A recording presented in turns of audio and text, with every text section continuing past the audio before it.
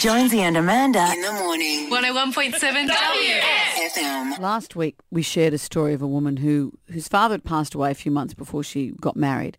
She wanted her dad to hold her hand down the aisle. So she's a nail artist, so she had his ashes put onto her nails. Remember all that? That's good. It's all well and good until the wedding night comes around. What do you mean? What, things in the bedroom? Oh, suddenly, I don't want you, no. Don't want your dad involved? No, I don't want my dad involved. Her dad, anyone's dad. No. Well, you don't have to deal with that, Brendan. What about this one? They'll always be looking over you this way. Grieving families can now keep the tattooed skin of a loved one and put it on the wall in a frame. Oh. I can't look at the picture. I'm going to show it to you. It makes me feel sick. It looks like a bomber jacket that's heavily inked.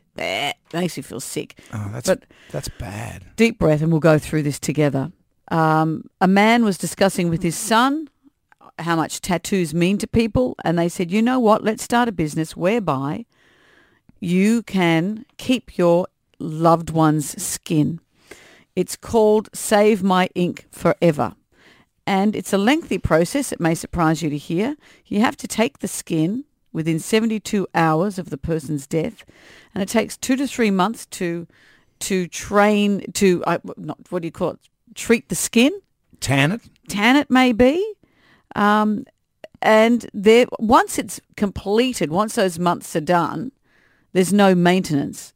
You don't have to do future anythings. You just put it on your wall, maybe on your floor like a animal. And enjoy. Ugh, that's rank. You know, so don't just keep Grandpa's war medals. Now you can keep the chest that he pinned them to. Keep your tramp stamp. Yeah. Well, what if it's someone who's full tats? Take up your whole wall. There you go. One of Angry Anderson. Yeah. Need an extension. Ew. Jonesy and Amanda in the morning. 101.7 WSFM.